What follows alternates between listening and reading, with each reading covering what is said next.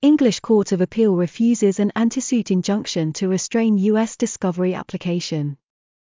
In Soriano v Forensic News LLC NOS, the English Court of Appeal has recently clarified the approach of the English courts to an application for an anti-suit injunction restraining a U.S. 1782 application.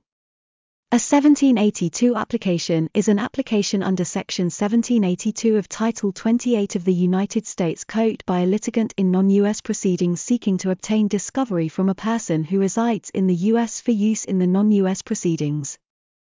The Court of Appeal followed the House of Lords decision in South Carolina Insurance Co. v. Assurantie Maatschappij de Zeven Provincien NV and confirmed that the test was whether, in all the circumstances of the case, the 1782 application was oppressive, vexatious or otherwise unconscionable, and whether it would interfere with the conduct of the English proceedings thereafter known as the South Carolina Principle. The Court of Appeal was referred to two occasions on which the English court had restrained a 1782 application, in Bankers Trust International Plc v. Pt. Dharmala Sakti Sejahtera, in which the defendant issued a 1782 application after the English trial had already concluded, and 2. in Omega Group Holdings Ltd versus Kozeny, in which the subject of the 1782 application was intended to be called as a witness to give oral evidence at the trial of the English proceedings. The Court of Appeal found that the facts in those two cases were very different from those in Soriano, and held that the 1782 application was not oppressive, vexatious or unconscionable.